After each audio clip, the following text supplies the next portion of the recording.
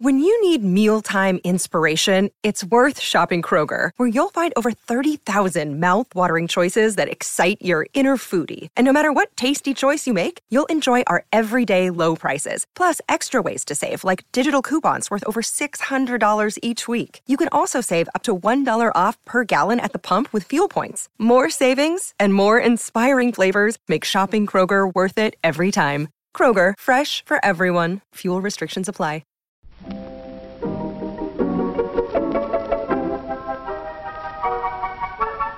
Maybe it's just that you don't know how to use social courtesy. Oh, that's old-fashioned. Watch how Lizzie Post and Dan Post-Senning act as host and hostess. They know that courtesy means showing respect, thinking of the other person, real friendliness. Hello! And welcome to Awesome Etiquette, where we explore modern etiquette through the lens of consideration, respect, and honesty. On today's show, we tackle your questions on whether or not to shake hands, introducing yourself when you're new to the neighborhood, how to avoid staying with a messy host, and the very traditional and practical issue of tip away when it comes to soup. All that plus a postscript segment straight out of the 18th edition of Emily Post Etiquette. Coming up. Awesome Etiquette comes to you from the studios of Vermont Public Radio and is proud to be part of the Infinite Guest Network from American Public Media. I'm Lizzie Post. And I'm Dan Post-Senning, and we're from the Emily Post Institute. Woo! Last night. You had a night last night. I am drinking the coffee today, but I bet my neighbors are even more needing the coffee this morning. I got home at around 1 a.m. last night, long day. And was very excited to finally hit my pillow. And my poor neighbors, for about 4 houses down and across the street, all of a sudden the fire trucks started wailing and they stopped. And you saw the lights not just pass by to another neighborhood.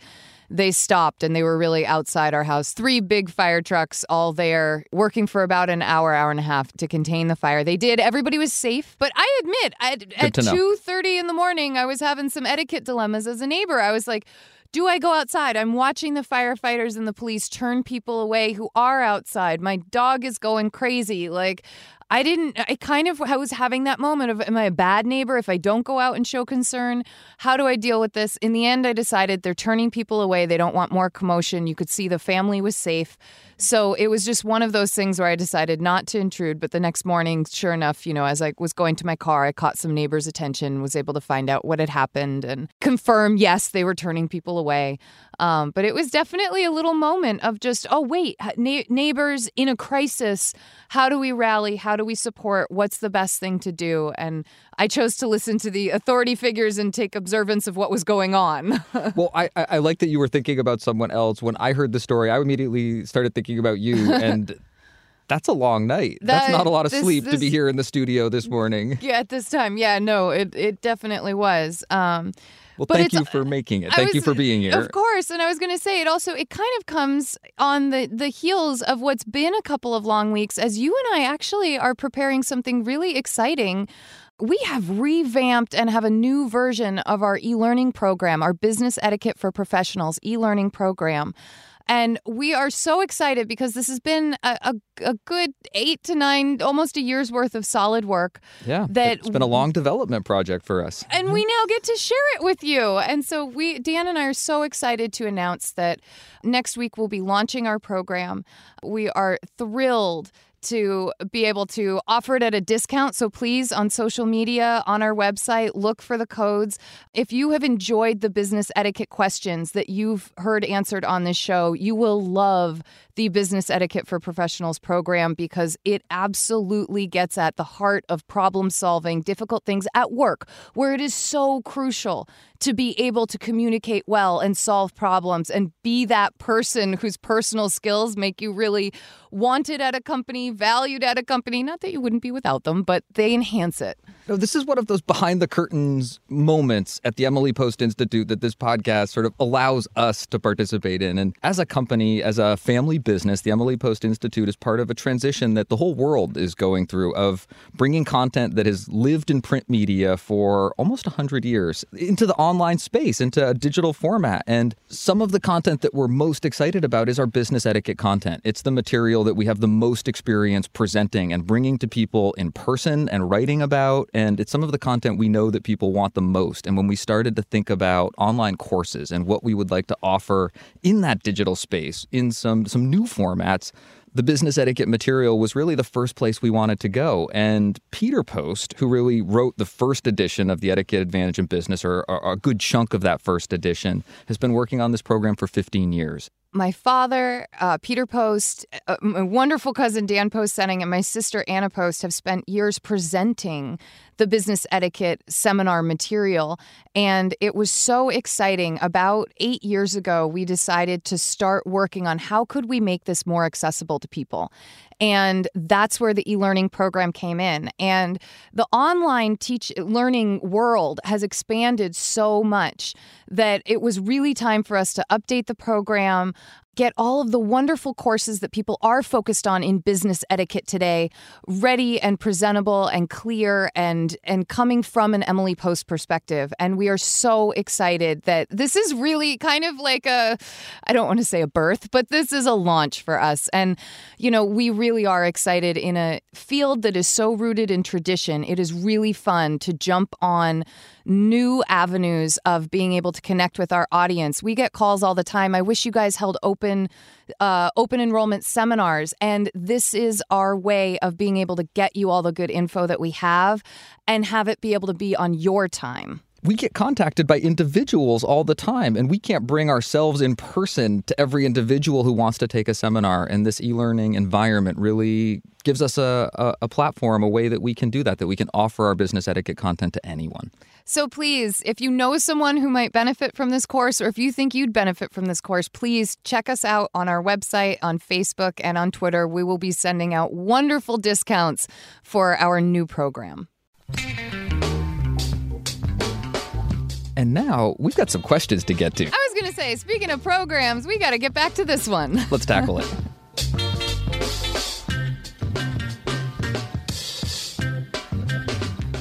Sure, you're right. But there's so much to learn how to do. Sure, there's a lot to learn, but it's worth it. And learning is easy. One way is by watching others. On every episode of Awesome Etiquette, we take your questions on how to behave. And if you have a question for us, you can email it to awesomeetiquette@emilypost.com or give us a call at 802-866-0860. This question's titled, No, really, we'll stay at a hotel. Dear Lizzie and Daniel, we have some dear friends who live quite a ways from a hotel in their corner of the hills of a neighboring state who wish for us to stay with them and visit them. We did so recently, but their house was a mess. Smells, dirt, and just junk were everywhere, even though they have lived there 7 years. It is hard for us to stay with them, but they are wonderful people. Salt of the earth, big hearts. We love them. But how would we get out of staying overnight with them? Sincerely, Conflicted Heart. Oh, Conflicted Heart, I feel you, because you're right. You do want to spend time, you do want to connect, but you've realized this is not an environment you feel comfortable in, and that is really hard. I applaud you for not wanting to put judgment on them or covertly hire them a cleaning lady before you come. I mean, those are just not the routes to go. Instead, what I think you should do is invite them to visit you. I really like that idea, because then it's like, okay, the environment's in control. We can still spend time with them. We're still showing them that we want to spend time with them. Another thing that you could do is say that you'll be passing through and would love to do dinner out or get together, but a stay isn't in the cards this time around. You mentioned that they live in the hills of a neighboring state and that maybe that's a place you do like to visit, but you've said there isn't really a hotel around where they are. So you might kind of say your visit's taking you a little further away from them and you'd love to meet up for a dinner instead. And it's okay also to say things like, we really wanted to try this place out. And even though it's an hour and a half away from you, we had our heart set on going there. Or camping really suits us, and obviously you want to be honest. You don't want to lie. So whatever it is that you can work around as an alternative place to stay when you're in that area, but invite them to do things with you. and have your gathering that way. I love that spirit of controlling what you can control. Yeah, exactly. Offer to come do the things that you know you're going to be comfortable doing. I also love that idea of inviting them to come do things with you because you can't control their response. They may or may not say yes. So you've got those other backup plans in mind in case you really want to continue this relationship, and that's the only way. The one other thing I'd mention, because this happened to me personally, is really keep your eye on other alternatives.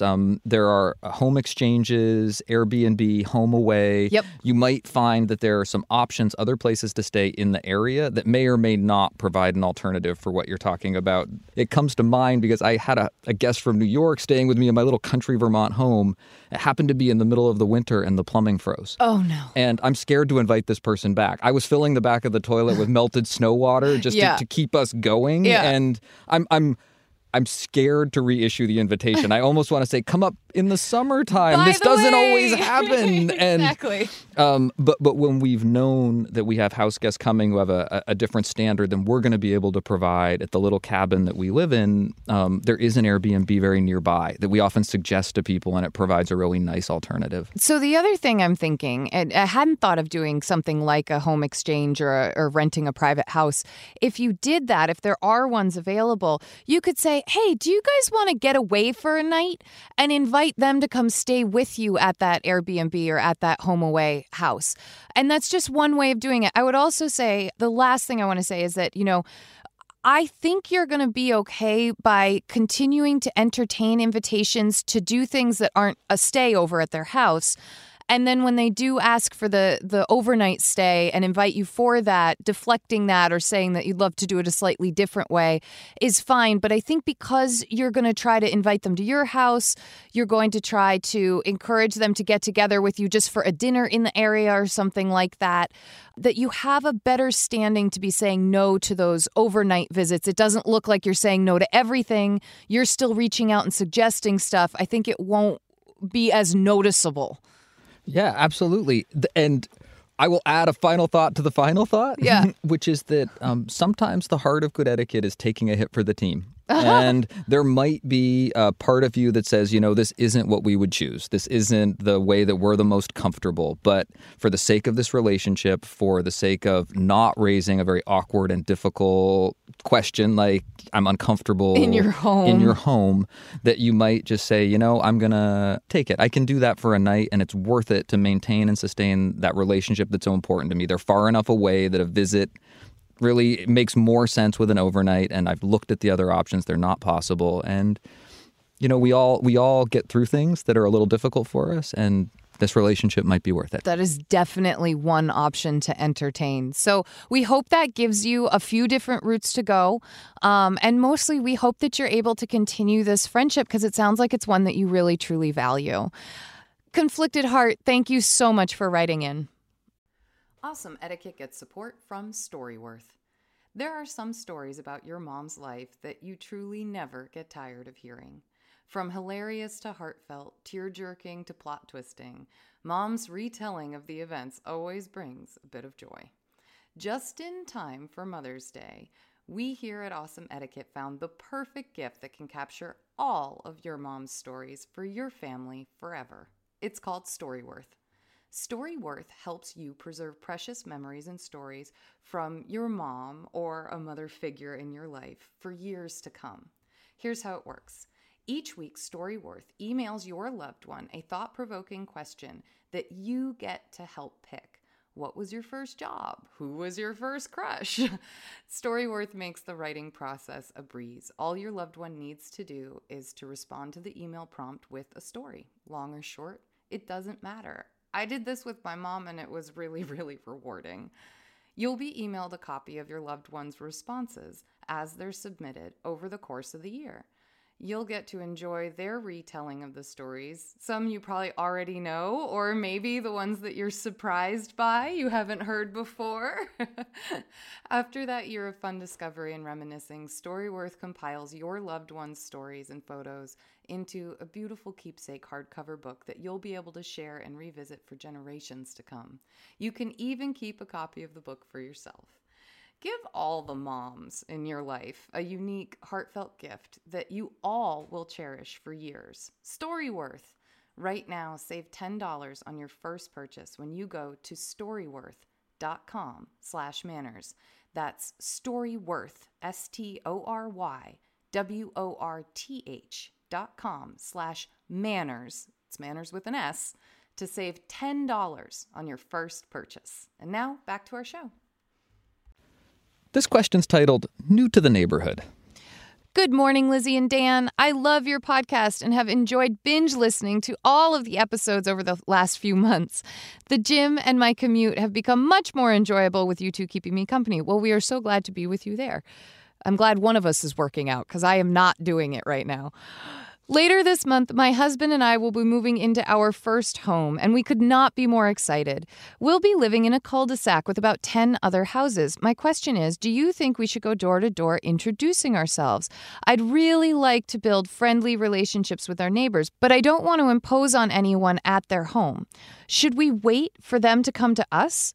We'll be moving in a few days before Halloween, so I'm wondering if it would be better to walk around Halloween evening with the expectation that many will be home then. What are your thoughts? I don't know if this makes a difference, but my husband and I are in our mid-20s, and I think the majority of our neighbors are young families and empty nesters. Thanks, Katie. Oh, Katie, congratulations on being a new homeowner. That's exciting. It really is. I will spare all the advice that will flow about being a new homeowner, but I will answer the particular question that you asked. I think it shows such forethought and such care, and I really appreciate it.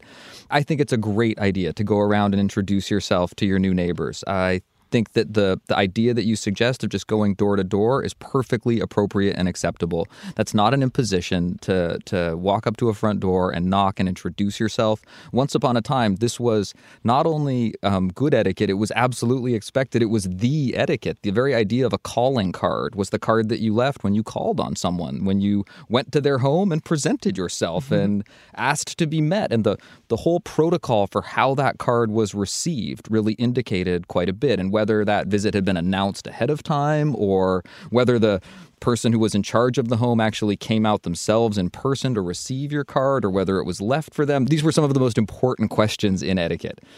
Today, it is a much less formal situation. You are in really good shape to do it any way that you like. You could do it Halloween night. I think that might be a night when people are a little distracted. You're definitely likely to catch a lot of people, but you're not likely to get their attention in the same way that you might with a visit at a different time. Well, and my question is, so wait, on Halloween, are you going to be the people going around dressed up with like face paint on, introducing yourselves? Or are you going to be the people then not dressed up, going around and just introducing your... I'm thinking Halloween actually might not be the best night Although for it could be hysterical. They're going to be there, but... Done with a little good humor, you might decide that's exactly what you want to do. Maybe you could wear like sign. You could go as yourselves, but wear signs that say "New Neighbors 18," or like put your address on it or something like that. Like dress up in Victorian garb and present a little faux calling card. I mean, now we're starting to get into the real etiquette totally geek territory. On this side of the studio, no, Dan, no. I spent a long time talking about how this was sort of original traditional material because it is so important. How you initiate these relationships gives you a real opportunity to start to build and grow the kind of community that you want to live in. And it's a particular formality that I don't think is always observed these days. And it's one that I think by embracing, you're really going to set yourself up well. A thing to think about as you're presenting yourself is inviting people to a housewarming. That if you have a small get-together in the afternoon and you welcome people to come to your home, it's a great way to both present yourself but also provide an opportunity to start to extend and grow that relationship without imposing in the moment. A couple thoughts that I want to give just for the idea of doing it on Halloween, and that's bear in mind that this is a night where people there's a lot of turnover at the door very quickly. It's trick or treat. Oh, you're awesome, so great. Here's a Snickers bar. Okay, bye. It's very quick.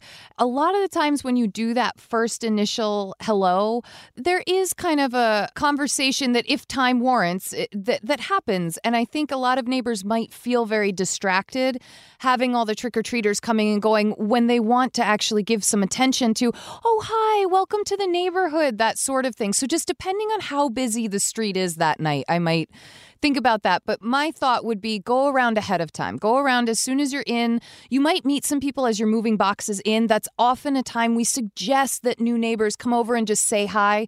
As long as you're not seeing someone carrying a really heavy couch or armoire dresser in, you know. You don't want to do it when you're going to obviously impose on this moving in neighbor.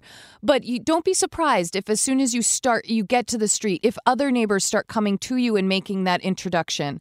I would also say that when you do choose to go around and introduce yourself, hours that are really good are late afternoon, early evening. Just before supper time is often a good time. Have a card on you that has your names, what house you're in. I mean, typically they're going to know it in a 10-house cul-de-sac, but it's just nice if you want to provide a phone number, an email address, a point of contact that's not just come over and knock on the door.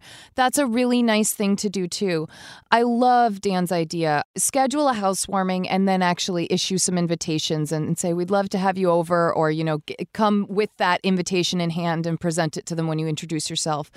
But I would say if you can find the time before Halloween during this move to do it, I think to take opportunities when you see them. Someone's in the yard, walk across the street and introduce yourself. But if you haven't yet gotten to those closed doors where you haven't seen people out, it is okay to go give a knock. And if they're not home, leave a note. Or if they're busy, just hand them your kind of new-aged calling card. Katie, we really hope this helps and that your entree into this new neighborhood goes smoothly. Good luck meeting the neighbors and enjoy your new home. But there's more. What's that? More questions coming up, but first, a word from our sponsors. Here, let's try another trick. Our next question is titled, Not So Pleased to Meet You. Hi guys, I absolutely love the show and I need your help. I work at a flooring store and quite often we will have potential vendors come in and try to pitch us their product. Recently, I was interrupted by one such person, which was annoying, but that's actually not the issue. This person appeared disheveled, sweaty, and had visible dirt under his fingernails. Is there a polite way to decline a handshake? I shook his hand, then went straight to the ladies' room after he left, but I really didn't want to make that contact. Germophobia is a real thing, right? How do I handle this politely, yet clearly and firmly? Is that even possible to do? Amanda. Oh, Amanda, you have asked one of the most difficult business etiquette questions. In fact, it's the sample difficult situation that we use to teach the 5-step problem-solving process that's really one of the core components of our business etiquette curriculum. And the sample problem that we run through involves an imaginary mix-and-mingle business event where a boss introduces a potential client, and that person who's being introduced to you, you've just watched them sneeze into their hands, and they present that sneezy hand to you. So it's a slightly different version of the question that you're asking, but it's about that very real squig factor of not wanting to come into contact with someone who's extending their hand in a handshake, particularly in a professional setting. I will spare you the complete work through of the problem, but I'll tell you that we were facing this question quite a bit at the Emily Post Institute when the SARS epidemic was happening, and we were fielding a lot of questions from people who were in business environments, people who were traveling, attending conferences, who were scared, who didn't want to expose themselves to these germs, and they wanted to know how to deny or turn down handshakes. We had to give a consistent answer. Multiple spokespeople for the Emily Post Institute talking to different media outlets and publications needed to be consistent in the types of advice that we were giving. So we had to problem solve this as a family. And we really decided that the advice that we thought was important to give everyone was that, generally speaking, it is a very serious matter to deny a handshake.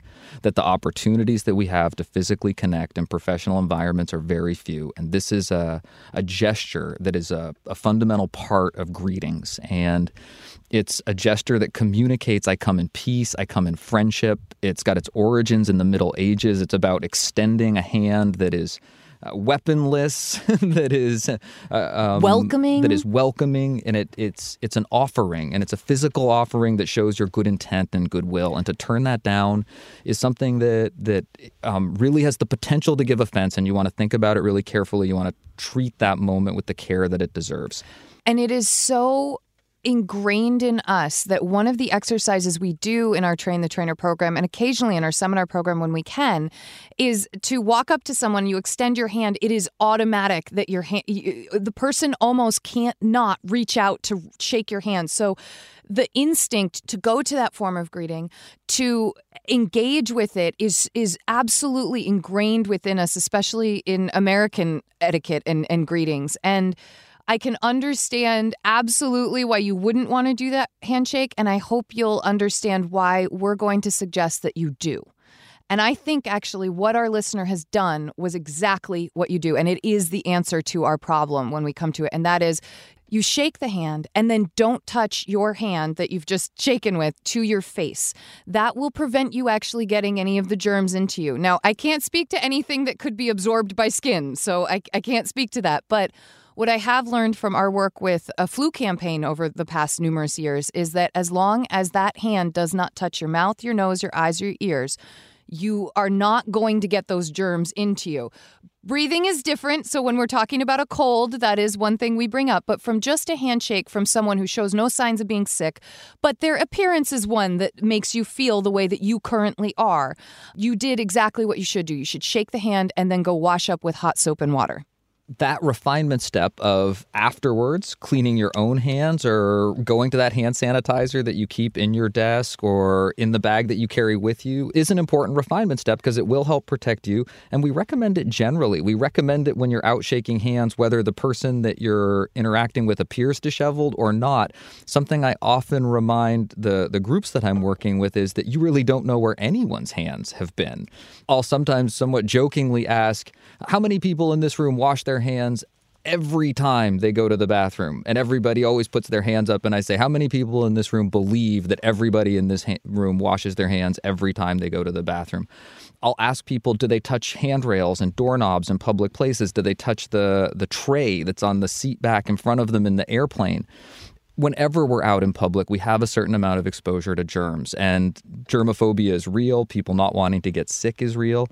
But there are some practices that you can do to protect yourself. Lizzie just talked about them, but denying a handshake is denying people a part of a greeting that's expected. It's denying them respect. It's not participating in one of the rituals that's fundamental to an introduction. And that dilemma that you feel in this situation when someone enters your place of business and wants to shake hands is not uncommon. People experience it in all kinds of different situations. And the broad advice is that you suck it up and you go ahead and shake their hand. And you do so knowing that you can go sanitize or wash up afterwards. And that's what gives you the confidence to shake that hand without any hesitation. And that's what I love about that, is that you have your refinement, you have your backup plan to go and fix what's worrying you about it. The other message that you can send is, you're too sick to be here or I'm too sick to be here. And neither of those messages are messages that you really want to be communicating, even if it's just implicitly or if it's just an implied message. Amanda, that is a long answer to a pretty quick and short question, but I will tell you that sometimes when I'm doing this in a group format, we will spend a lot longer discussing all of the possible ways that you might handle this situation because it is potentially difficult and it's something that we all encounter. Amanda, we hope that that helps and that you can extend that hand with confidence the next time this gentleman or another like individual winds up at your flooring store. Our next question is called Tip Away. Wait, can I get excited about this? Yes. This is like a really etiquette-y question. This is a table manners question. And we get a lot of relationship and how do I handle this difficult situation? And I just love it when we get some of the finer point etiquette ones. So tip away, tip away. Hello, I really enjoy your podcast. My father taught his children that the proper way to finish a bowl of soup was to tip the bowl inwards towards the center of the table. I assume this is to keep the soup from spilling in your lap. This always made sense to me, but I never see anyone outside my family do this until my sister-in-law commented on it at a dinner. Turns out that she also knew this little table manner. It feels like one of those constrained behaviors that are no longer in fashion. But doesn't it seem, well, practical? So my questions are, where did it come from? Was this at some point the standard form of etiquette? And when did it fall out of fashion? Thanks. Robert from New Jersey. Yes, you absolutely do tip away. Dan and I, when we teach dining etiquette, talk about scoop away, drip away, and tip away. Dip away, drip away, tip away. Because then it's got a little rhythm to it. Drip away? So you dip your soup away from yourself. You clear the drip off the bottom of your soup spoon on the far side. Dip away, tip away. Dip away, drip away, tip away. Just has a nice little rhythm to it. If you like.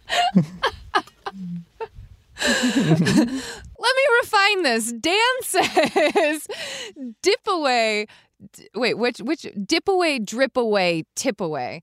I say scoop away, drip away, tip away. Regardless, it's all away. The idea is that when you're eating soup, it is so easy for a drip from the bottom of the spoon to land in your lap or on your shirt. It's also so easy for, as you want to get that last amazing sip of soup out of the bowl. And so, you want to tilt the bowl. And it is natural to think I want to tip into me, because then you can kind of see it, get a good angle. But what's better is to tip away. You actually still do get a good angle on being able to get that last spoonful of soup. But you also don't run the risk of exactly what our listener writes in about, pouring the soup, the last bite, into your lap, which is really not what you want. You have more of a chance of it just spilling on the table and not launching across to somebody else if you do the tip away.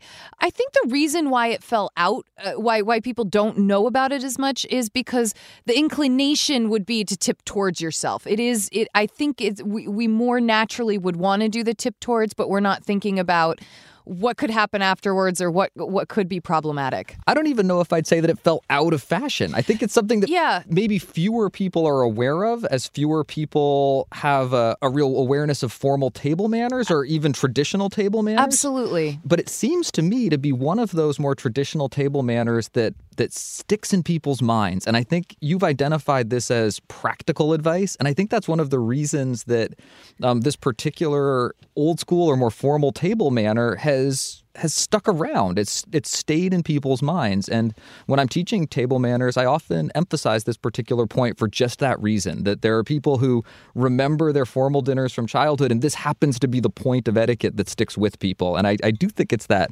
essentially practical nature of the behavior that makes it so memorable. It is. It's so practical and it makes total sense, but it's not when I sit down at a table, it's not my first thought for how to get that last bite.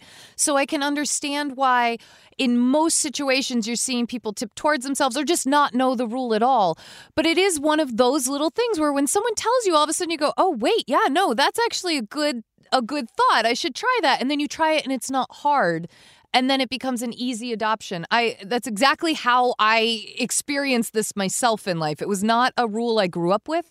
It was not what I knew, put your napkin in your lap. I knew how to hold my silverware. I did not know tip away until I worked for the Emily Post Institute. It does predate Emily Post. She wrote about it, so we know that it was something that was around. It was a practicality that people used and appreciated in 1922 when she first started writing the book. Robert, thank you for asking a very traditional etiquette question and for giving us an opportunity to reinforce dip away, drip away, tip away. Take care.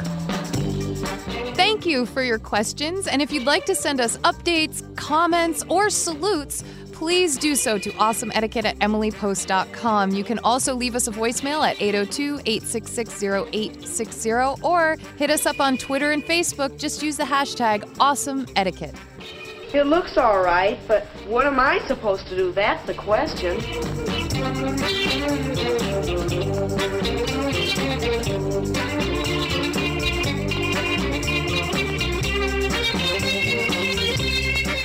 One of the absolute best things about Awesome Etiquette is we don't do this show in a vacuum. You are always in touch, sharing your advice, your feedback, and the questions that we tackle each week. Our producer, Chris Roberts, is going to give us a sample of some of your feedback. Hi, Chris. Hey, Lizzie and Dan. Hey. Hey. There was a question some time back from a woman who was struggling to maintain all her friendships because she was so darn busy. And I know this issue comes up periodically on the show, and I wanted to get your take on an idea that one of our listeners had in response. Her name is Stephanie, and Stephanie writes, I tend to travel 4 to 5 days a week, so I have very limited time for friends and family. I often ask friends if they'd like to join me and other friends, who they may not know, at a bar together, or even at my house. That way, I get to see 3 to 4 friends all at the same time. In addition, some of my friends who previously didn't know each other actually became friends because of this. I find this to be a great and fun compromise when you're too busy to give everyone individual time. I also hope it isn't rude of me to do this, as I really enjoy these gatherings. Thank you for the great podcast as always, Stephanie. So she kind of sneaked in a question at the end when she wondered whether gathering all her friends together was rude, and I was wondering the same thing. Is this a good solution, you guys? It's absolutely what you can do. I mean, this is a great way. And just because it has added benefit to our host doesn't mean that it's rude. I really hope that when the time comes, Stephanie's able to give some individual attention, because I think some friendships are good like that. I'm also, Dan's laughing because I happen to be one of those people who values very much one-on-one time with her friends. In fact, almost prefer it. And so, of course, I'm going to champion for finding a time for that. But I really think this is great. I think you've increased your friends' ability to have friends to support each other with, and I think that's awesome. I like the idea that you're encouraging more people to meet and gather, and that you're taking on the responsibility of being a host to do that. So I think your suggestion is awesome. I don't think you're being rude, and I am really appreciative that Stephanie had this idea and decided to write in with it. I wish I had more friends like you inviting me to gatherings with your friends. Okay, let's drift back to episode 48 and a listener who was getting a divorce and was bombarded with incredibly intrusive questions about her personal life and her soon-to-be ex-husband and the 50-50 custody arrangement they were working on. People were questioning whether the dad could be trusted with that level of custody of their children. A listener, Rachel, came up with what she thought was an etiquettely correct response, and it goes something like this. Rachel writes, she could possibly say something along the lines of, although our marriage did not work out, neither of us could imagine not having as much time as possible with our kids, and we didn't want to deprive them of time with their parents either. I think this would be a good way, Rachel writes, to acknowledge her former husband as a good father, though maybe not the best partner for her, and reiterate that this was a co-parenting decision made by both parties, not due to a drug issue or something terrible. I love your podcast, and it is a constant reminder for me to always have kindness at the heart of my decisions. Best, Rachel. Oh, Rachel, I love that you're coming from this place of, hey, this is just, we each want to spend the most amount of time with our kids. I absolutely agree that it's a good way to answer it. Our listener might want to do a dialed back version where she doesn't have to actually say, not due to a drug issue or something like that. I was really surprised that people automatically went, I remember this question, and I was really surprised people automatically went to assuming there was this really awful thing that had happened that, like, people can't be trusted, jail time might be involved. It's like, no, dial it back. Our marriage didn't work out. We love our kids. Just because our marriage didn't work out doesn't mean we're not great parents. And I appreciate the willingness to say, like, hey, let's really encourage our listener to stand up for that. And I love your sample script, Rachel. I think that as someone who struggles with sample scripts, I appreciate the care that went into crafting this one. And I hate to get mushy, but one of my favorite parts was her reminder to always have kindness at the heart of decisions. I just love hearing that. Okay, I'll settle down here. I love how much you love hearing that. That was really heartwarming. And finally, there was a question about getting family members who take turns using vacation homes or beach houses, this came up not too long ago on the show, to do a better job of keeping them clean. And this caused Lizzie and Dan to drift back to the lazy, hazy summer days of their youth, spending time at Emily Post's vacation home in Martha's Vineyard. It also spurred Taylor to call us with her own family cleaning method or tradition, which involved rocks and sheets. One of the things that we do to make sure that people are doing their part of cleaning is we find large flat rocks about the size of your hand, and we paint them. It becomes a family activity. We paint the rocks, and they say clean on them. So then at the end of your stay at the cottage, you strip the beds, you put the clean sheets on, and you put the clean rock on it. That way the next set of guests know that the sheets are clean. It's a fun little family activity, and it might get the listener to kind of start that conversation, but also get other people involved with making sure that everyone does their part in keeping that wonderful cottage clean. So I hope that helps.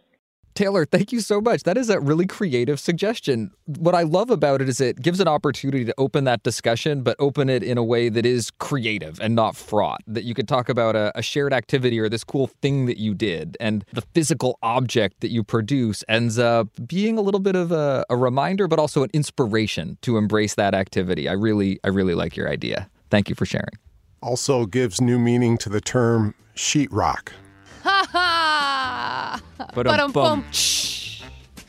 And on that note, we will conclude our feedback section for this show.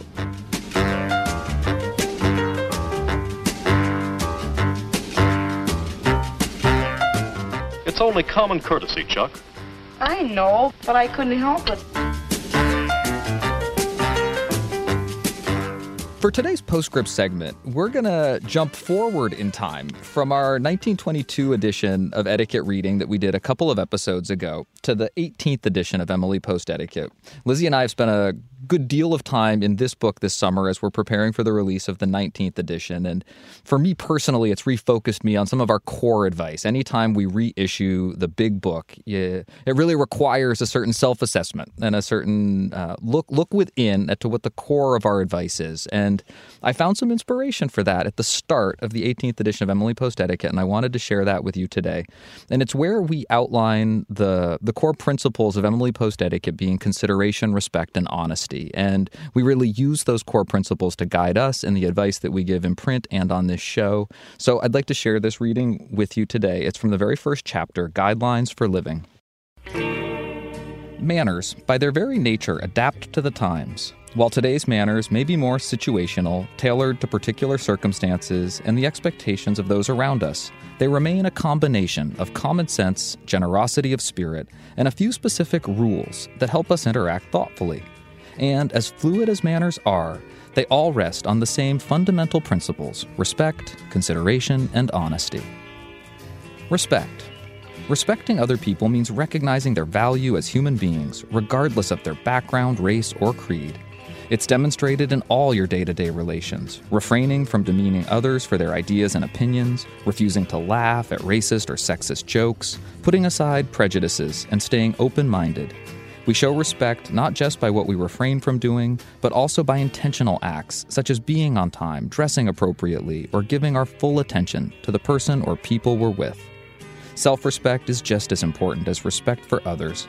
A person who respects herself isn't boastful or pushy, but is secure in a way that inspires confidence in others. She values herself regardless of her physical attributes or individual talents, understanding that integrity and character are what really matter. Consideration. The key to consideration is thoughtful behavior. Being thoughtful means thinking about what you can do for those around you and how your actions will affect them. Consideration leads us to help a friend or stranger in need, to bestow a token of appreciation, or to offer praise. Honesty. Honesty ensures that we act sincerely and with integrity. It's the basis of tact, using empathy to find the positive truth and telling or acting on it without causing embarrassment or pain. Actions express attitudes. Courteous people are empathetic, able to relate emotionally to the feelings of others. They listen closely to what people say, they observe what's going on around them and register what they see. Courteous people are flexible, willing to adjust their own behavior to the needs and feelings of others while maintaining their integrity. Courteous people are forgiving and understanding that nobody is perfect. They would never embarrass or judge someone for a mistake in form, such as using the wrong fork or introducing people out of order. They don't keep an etiquette scorecard.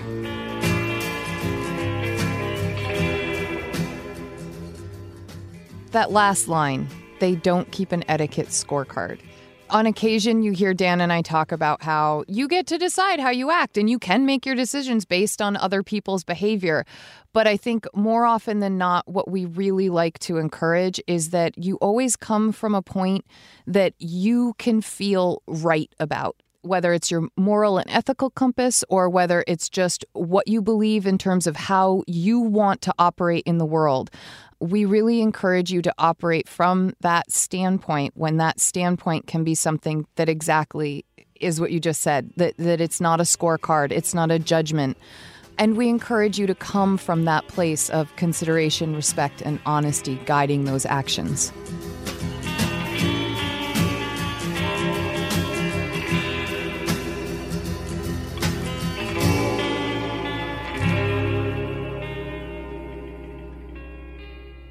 Today's etiquette salute comes from, and I was going to say one of our oldest listeners, but it's actually one of our youngest listeners who's been listening for the longest time. Yes. Hi, Dan and Lizzie. First of all, I really love Awesome Etiquette. I've learned so much, and You really brighten my week, and I almost think of you as like old friends who I can just listen to. A couple of years ago, my school had a trip to the desert. I got sick and couldn't go, but my dad was amazing, and he drove me there the entire 6 hours there and back. It was really great, and I had so much fun on the trip. So, I just want to send this salute out to my dad. Thank you, Daddy. I love you. Signed, Simone Kalin, a.k.a. Happy Camper. Simone, we're so glad that you and your father, James, are still listening to the show. I remember getting this little note from 9-year-old Simone and being able to say, "Hi, Simone," and we were so happy. So you're kind of, in our minds, a character of Awesome Etiquette, and we were very glad that you submitted this salute for your dad, and what a nice one, too. When someone does go that extra mile for you, literally, it is wonderful to feel that love and support and recognize it as good etiquette.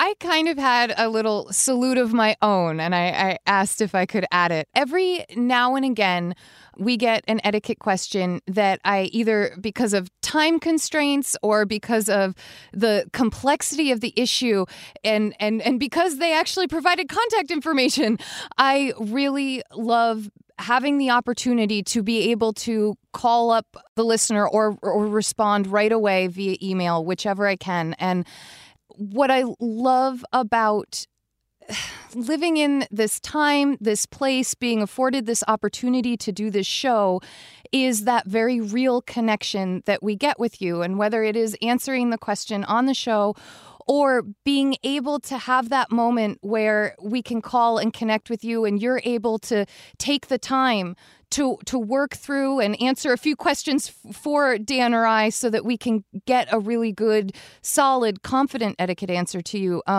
It makes all of this work very, very real to me. And I had just this wonderful exchange with a listener last week. And I had a particularly tough day, and I was reading her question and had the time and really wanted to get to some of those follow-up issues in it. And just the exchange was one that meant so much to me. And it was just that feeling of, wow, this listener cares and we care. And I wanted to take a minute and say that for me, that is etiquette salute worthy. And I love that this show affords the ability for both of us to be very real with each other and to support one another. She took a moment and told us what the Emily Post Institute meant to her. And I apologize, I am using her and not telling the example because she had asked to remain anonymous. But it was that moment where someone tells you that what you do does matter to them and they appreciate it. And that was something that it just lifted my heart and made me feel amazing. And I'm so grateful for that. And I am grateful that that is you, our audience.